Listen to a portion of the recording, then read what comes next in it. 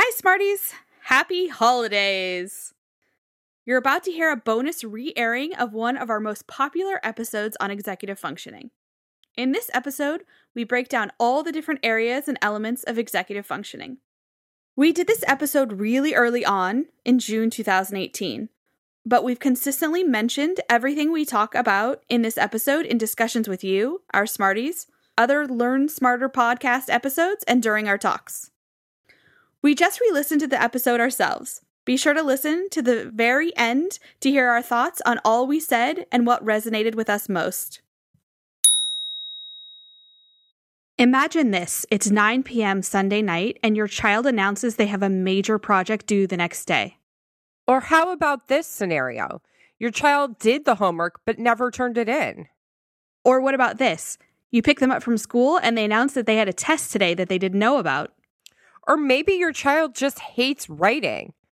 Or they lost their backpack. The entire backpack just disappeared. How many of you have been there? Let's discuss executive functioning today on episode 5 of Learn Smarter, the Educational Therapy Podcast. You want to learn faster, but sometimes working harder is just not the answer. You have to learn smarter. The Educational Therapy Podcast. Hi, Smarties. Welcome to episode 5 of Learn Smarter, the Educational Therapy Podcast. I'm Stephanie Pitts. And I'm Rachel Kapp.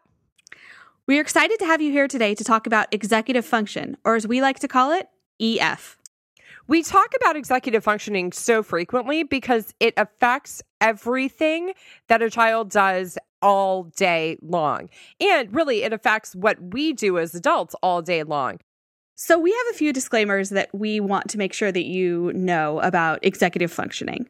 And the first one is don't get overwhelmed. We're going to break it down and go further into it on the podcast in our EF series. This is just one of the episodes. This episode is really just a survey or an overview of all the different elements of executive functioning that Steph and I have agreed upon that impact our ability to function in a positive way if we have good EF skills, or a negative way if we're lacking in this area. Over the course of our podcast, we're going to dig deeper into all these areas and ideas, and we'll even be doing episodes on note-taking and test-taking and planning and prioritizing and executing, project management. All these different skills are severely impacted by executive functioning.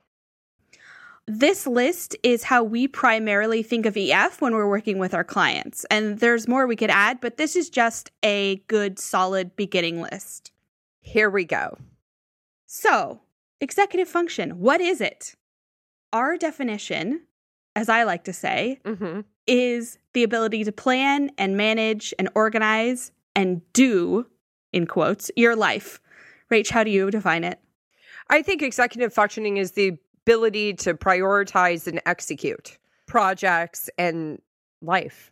Life. It's just life. Yeah. EF is life. So one of the things that you frequently talk to me about, Steph, is that school is executive functioning, but school is really, as you like to call it, adulting. Yes, adulting. And I tell this to the high school kids especially because when they're sitting there complaining about having to memorize the periodic table of elements, I remind them that it's not really about knowing the periodic table, right? Unless you're going to go into some field that involves that, you probably really don't need to know that.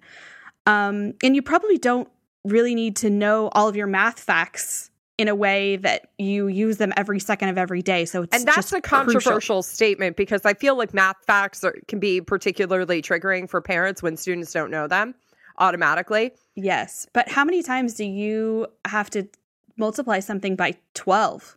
I mean, not that often. It doesn't happen all day, every day. No. And let's be honest, we all have our phones and we're doing it there anyway. But what we do want our students to know is how to approach memorizing the periodic table of elements. Exactly. And a strategy for recalling math facts, but that doesn't require an automaticity. And I've had this conversation with clients where when they've been really just heels in just digging in about how they don't know why they have to do this and it's just a waste of time. And I've had clients sit there and say, we've gone through what they have to do in school and what the adult equivalent is. So turning in homework and studying for tests, paying bills and going to work and, all of those kinds of things to just sort of put it into perspective for them.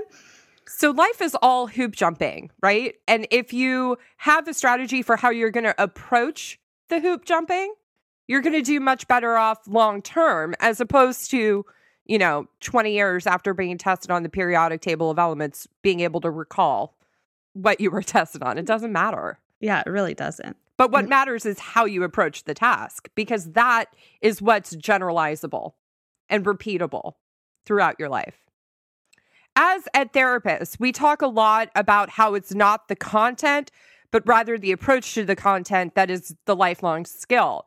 There's so much we're going to cover on this podcast in the future, including resilience and grit and why Steph and I would like our future children to be quote unquote average students when we have kids. But we decided to talk about EF or executive functioning right now because it permeates everything and every conversation we're ever going to be having on this podcast. So let's dig in. And we have identified executive functioning as having 7 major key points. Okay, so the first key point for EF is organization, planning, and prioritizing. So what is that? It's organizing your time and things and how to approach a task like we've talked about, and how to decide what order you're going to do things, right? And so let's talk about how school is impacted. So you need to know when a test is, what you need to be studying for the test, reading all parts of an assignment. All parts of the question. All parts of the question. Getting assignments turned in. Getting to your classes on time. Managing multiple assignments simultaneously. Homework. What's most important and what to start with in your homework. Calendar. Where your materials are. And even what your backpack looks like. An example of organization and planning and prioritizing for my own life. And this is, so I will disclaim that my fiance is a stand-up comic and talks about me on stage a lot. And before I shared this story, I was like, Adam, is it okay if I talk about this like ongoing tension in our relationship? And then after I texted it to him, I immediately followed up by saying, I don't need to ask for permission. You talk about me on stage all the time. And he was like, sure, go for it. So something early on that really annoyed me in our relationship was that Adam would let his laundry pile up for weeks. He has a lot more clothes than I do, I will say. So he could let it go longer. But he would then talk about the fact that he had to do laundry for like a week prior to when he actually did it. And because he's a comic, he's out at shows late at night. And so he would have a night off and he would be like, okay, tonight's the night I'm doing laundry. But then he would come home and sit on the couch for an hour and a half before starting it. And to me, that made no sense because laundry itself takes an hour and a half. So why not immediately throw it in the laundry and get it started so then you can relax while it's getting going? Anyway, this was an example of how we approached a task very differently, because for Adam, it didn't matter to him that he was staying up later to do laundry, even though it annoyed me and it really doesn't make any sense. Because if you planned in the relaxing while the laundry was being done, you see where I'm going with this, people? This is so funny. No, this probably went on for, we've been together several years, but it's probably went on for 2 years. And I heard about it. Yeah, because I would text Steph and be like, he's sitting on the couch and the laundry needs to get going. And it was, look, this was clearly my issue. He was fine with staying up late to do it, right? To me, I wanted it to get done as soon as possible. Anyway, I'm doing 5 minutes on the laundry. But my point is that to me, there was a very clear order in how to do this so that it could get done quickly. Because again, I'm very into GSD. Mm-hmm. And for him, it was something that it didn't matter to him. And he didn't even realize that he was, quote unquote, wasting time until it was something that I was pointing out pretty consistently every 3 weeks as the laundry conversation came about again. Anyway, I'm proud to say we've now outsourced the laundry issue, so we don't discuss it anymore. So, good thing. Yeah. The second major key point of executive functioning is time management, and your ability to start a task. This is something that you'll hear Steph and I talk about quite a bit, which is task initiation. Getting the ball rolling can be very, very challenging for students. And that's why we started this podcast with episode 02 about how to calendar, because that is one of the main ways that you can kind of support a student who struggles with task initiation. So a lot of parents come and say, my kid is lazy and they're procrastinators. That is such a trigger for me when a parent says that, by the way. Right? And how often does that happen? All the time. All the time. Rachel and I both really agree on this. We really feel like we need to flip it. It's about task initiation, not about procrastination. They're not putting it off because they know how to do it. They're putting it off because they don't know where to start. Preach, Steph, preach. Right? Mm-hmm. It is. So true. School is impacted by time management and task initiation because it impacts how you start anything. And students are very often stymied by this. Homework gets impacted, an essay. Oh, the horrors of a take-home essay. This is something we're going to dig into because this is really where you see students struggle with task initiation. Oh, yeah. Writing, staying on task, not getting distracted, or your own ability to recognize that you are distracted, your ability to calendar, and how you manage non-preferred tasks. Okay, so the third thing in executive functioning, or EF, is memory. And there's 3 different types of memory that you should know. There's short-term, working memory, and long-term. And memory is really all about repeated exposure to the same ideas. So that when you think back to being a kid and doing your math facts and how many times you did those mad minute math exercises or you were looking at flashcards, a lot. So stressful for me as a student. Anything timed was very stressful for me as a student. Yeah, no, I hated it. I had a lot of anxiety about it in 3rd grade. I did not like it. Me too. Short-term and long-term memory, we think, are slightly more familiar to the general population. And short-term memory is really remembering what you had for breakfast. It's not key information. It's not really anything that you have to revisit. There's no reason to store that information of what I had for breakfast this morning for 2 or 3 years from now.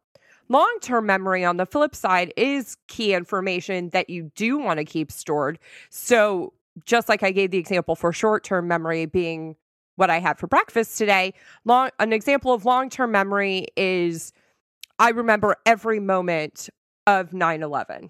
That's an example of long-term memory. So what is working memory? So working memory is the information your brain takes in and holds on to for a while and what it chooses to get rid of versus what you keep and use. So there's only so much space in your brain. And kids tend to use the space for things like homework and tests and what might be on it or what page they have to do for math and which problems. And then it takes up so much space, there's nothing left for actual information. That's why we preach the calendar. Right. And that's why we start there, is because we want the information in our clients' brains to be the information they're getting tested on, not the date of the test, not what homework is due when. This is why we preach, put everything that can be written down, write it down somewhere. Don't store that information in your brain because, yes, it's stuck in the working memory, which is somewhere in between short and long-term memory. But I would much rather my clients remember what they're getting tested on and remembering important pieces of information that they're being graded on rather than what day the test is. And let's visit this because I know a lot of clients who say they have really great memories and they don't need to write anything down and they can remember all of it. And the fact of the matter is they can't. And so it's really about helping them understand this. helping them use the part of their brain that's going to get them a better grade or be able more successful than remembering that they have to do 8 through 20 even. What I want to add is memory is unreliable. My memory of 9/11 is true-ish for what actually happened that day, as is yours. But the truth of the matter is, when students are choosing to remember the date of the test or homework, like the math homework that you were saying, do 8 through 12 even, what they're also choosing is what not to remember, which is the concepts that they're going to be tested on. The fourth aspect that Steph and I have identified as being important for executive functioning is motivation. The first type of motivation is intrinsic motivation, which is the motivation from within. You're motivated to do well because you like the way that feels, versus extrinsic motivation, which is you're motivated by an outside force. So I have an example of this. When I was a kid, my brother and I both had to play piano, but I was intrinsically motivated. I enjoyed playing music. It was something that was valued in our family structure. And I would practice because I was intrinsically motivated. It made me feel good to accomplish that task for the day. My brother, on the other hand, hated practicing. And in order to motivate him, if he had a good piano lesson, he would get a Star Trek figurine toy. This is a point of contention still for my brother and I, because I was doing the good and right thing and I did not get what I wanted at that time was the Babysitter's Club book, because those were the best. Steph, did you read those? They were the best books. But because I was intrinsically motivated, I didn't require anything from the outside because I was doing it. Let this be a lesson.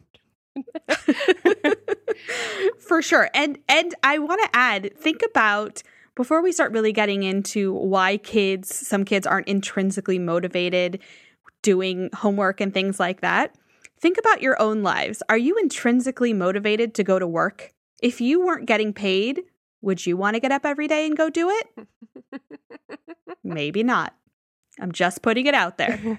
Steph and I both believe all kids start out intrinsically motivated. Yes. They have a desire to please. They want to please the adults in their lives, which for little kids are their teachers and are their parents. There's a reason kids become extrinsically motivated. I often talk to parents about what happens to children who struggle in school once they go through puberty. To me, to my anecdotal observation of the students that I work with, once a child goes through puberty and school has been hard, they emotionally disconnect because it doesn't help their self-esteem at all to place their self-esteem and self-worth on their grades, because these kids are trying hard, but not yielding the results of their peers who, it seems to them, aren't working as hard as they are. So kids actually do make a transition as they go through puberty between being intrinsically motivated and then becoming extrinsically motivated, particularly if school is hard for them. So when I get a kid in, like I call the sweet zone of 4th and 5th grade, yes, I really have an opportunity to kind of keep them in a place of being intrinsically motivated.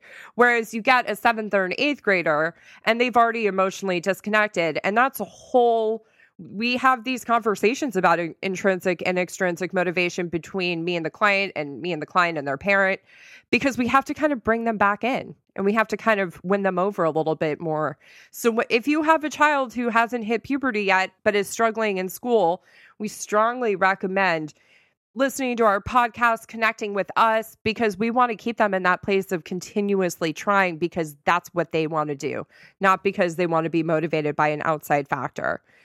Also, we know that this is a source of frustration for parents when they see that their kid has made the shift from being intrinsically motivated to not.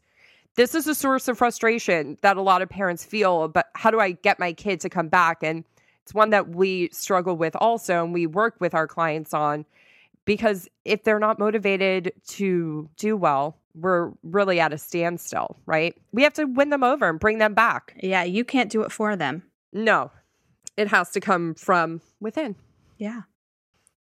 So the fifth aspect of executive function that we like to identify is managing stress. So managing stress, this is a big one. And there's all types of stress that we see in school. And for kids growing up, they do have a lot of stress, actually. And I don't think we all realize what the different levels of stress that they have, fitting in with their peers and getting the grades and doing what their parents want them to do. And all of those things all tie together. So, Rach, what would your example of managing stress be? So it really depends on what the kid is stressed about. But most of the time, I find that managing procrastination and helping support task initiation directly links to the level of stress. So I find that when students have a plan in place at the beginning of a major task and they chunk each step, please go back and listen to episode 4 for more information on this. That episode, we discuss how to create a study plan. And the other major component of managing stress is a calendar. You're going to hear us repeat it time and time again. And be sure to go back and listen to episode 2 on how to calendar. One of the ways that I personally manage stress is something that you've taught me, Steph, which is I have a tendency to what I like to say GSD. For the purposes of this podcast, I will say getting stuff done, but maybe I call it something else.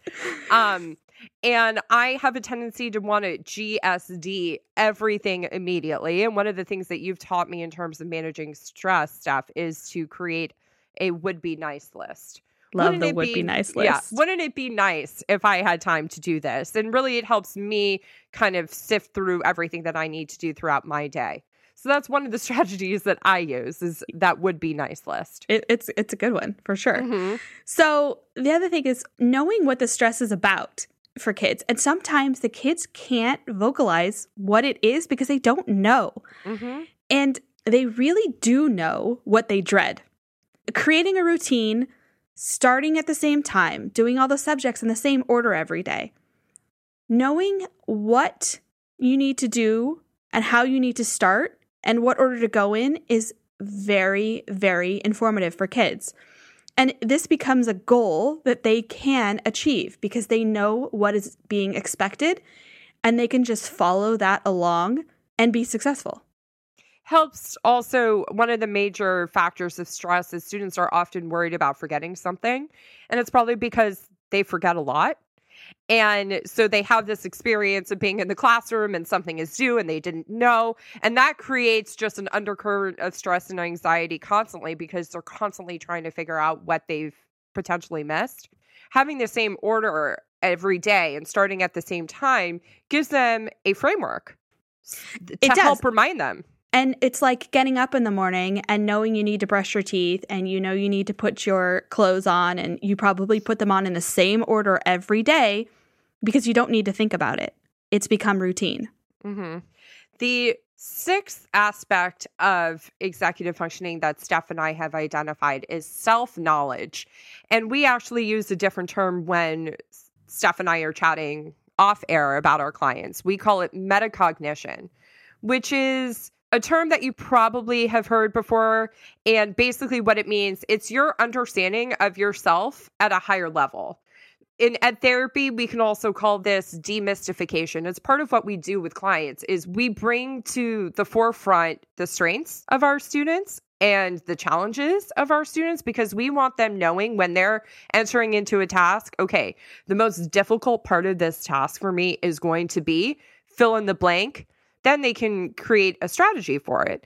All these things that we're talking about today, all the different elements of executive functioning, these are all ongoing conversations with our clients. And we want our clients being able to use this language with us because it gives voice to what they're struggling with. Absolutely. Steph, what would you add about metacognition? I would say it also goes back a little bit to relieving stress because the more you know and understand about yourself, it really helps you feel like you're doing a good job in the parameters that you have.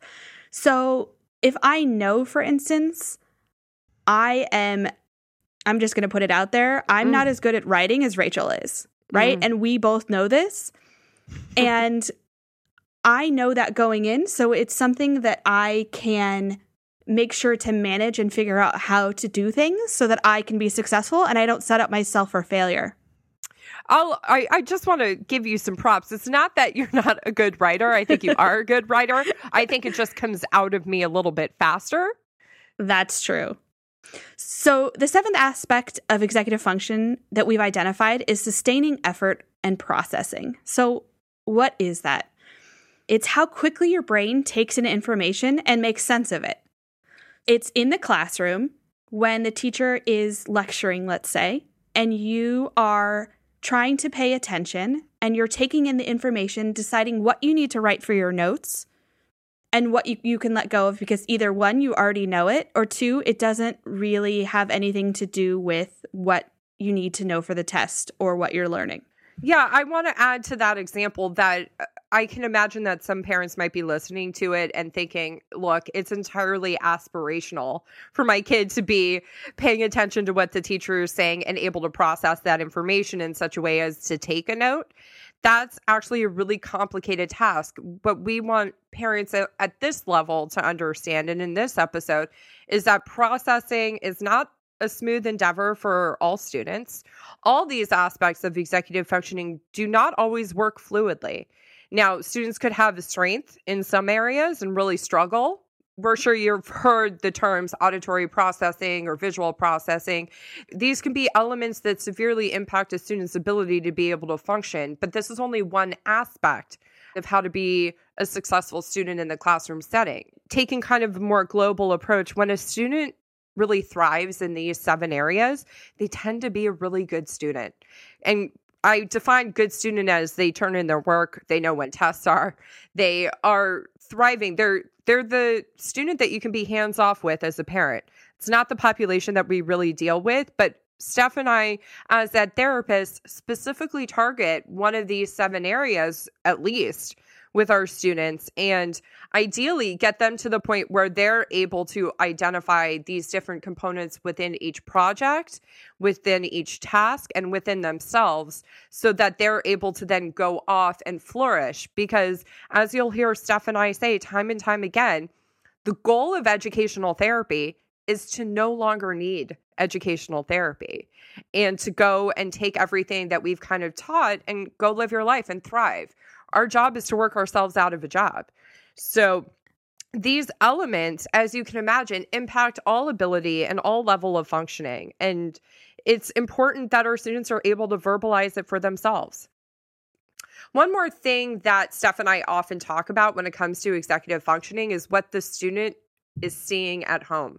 So parents and teachers being aware of how you're modeling all these different aspects of executive functioning, and if there is an area of weakness, acknowledging that, because you're probably then going to pass on to your child what you're so good at. Oftentimes, if you have a parent who's really good about calendaring their calendar, you have a kid who's really good about it and open to it because it's what they're seeing in their home. I can't tell you how often I work with a client on supporting and strengthening their executive functioning skills, and the parent comes in to the session and tells me about something that they're now doing different because it's more efficient for them as well. And it was an area of challenge for them to begin with. So having an awareness about what your own strengths are and your own areas of challenge are, either as a classroom teacher or as the parent, also kind of gives permission to your kid to let them know that struggling in certain areas is really normal. So now that you've heard what our definition of EF is, here are just 3 of many ways that you can help support your child. And remember, we're going to be talking about there's a lot more in our EF series, so this is just a good place to start. You can have them listen to the podcast. You can go back to episode 2 and get the freebie offering on how to calendar. And as always, if you have something specific going on with your child or in your lives, you can always book a strategy session with Rachel and I to discuss your particular need, and we'd be happy to help you. Wow, that was quite a beast of an episode, wouldn't you say, Steph? Yeah, beast. It's a good word for it. I like it. It was meaty. It was meaty. It was meaty. You know what? But we had a lot to cover.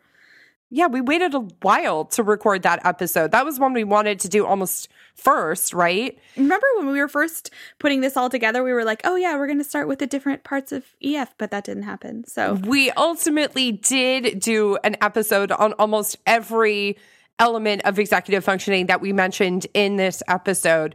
We are linking all of the episodes in our executive functioning series in the show notes, because I think we mentioned several times we're going to do an episode on this, and we did. Yes. So we want to make sure that you have that access really quick and easy through our show notes.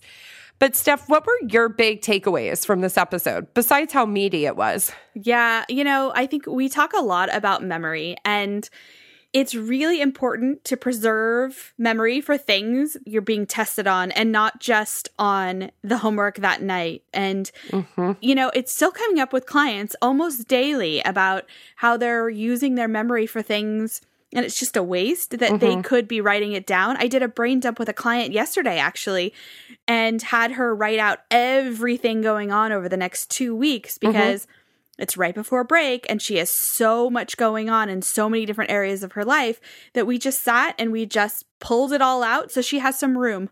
She needed to open up some space. Some white space in her day, in her mind. Yes. Right? Because as we always talk about, the things that can be written down should be. Yeah. So that our clients have the space to remember what they're being tested on.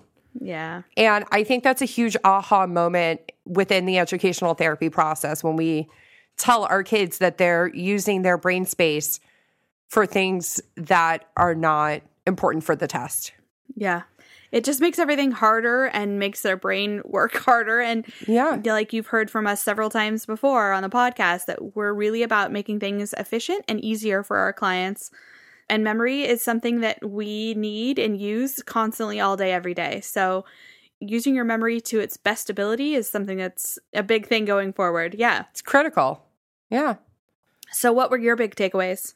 Personally, I was laughing hearing my whole anecdote about laundry and the laundry fight that Adam and I used to have. Currently, I'm proud to give an update that we still outsource our laundry, and it's not something we have to talk about anymore, which is a huge blessing and worth the money, in my opinion. The latest update in terms of the executive functioning of our relationship is Adam has taken on the role of going to the grocery store. So I still make the list because I'm the one who's cooking, so I get to decide kind of which recipes I want to try out, which I do enjoy. Getting to make those decisions and putting the list together and getting excited about the new things we're going to eat, then it takes 3 or 4 days. But we talk about it every day, about him going to the grocery store. Every day I hear it's going to happen.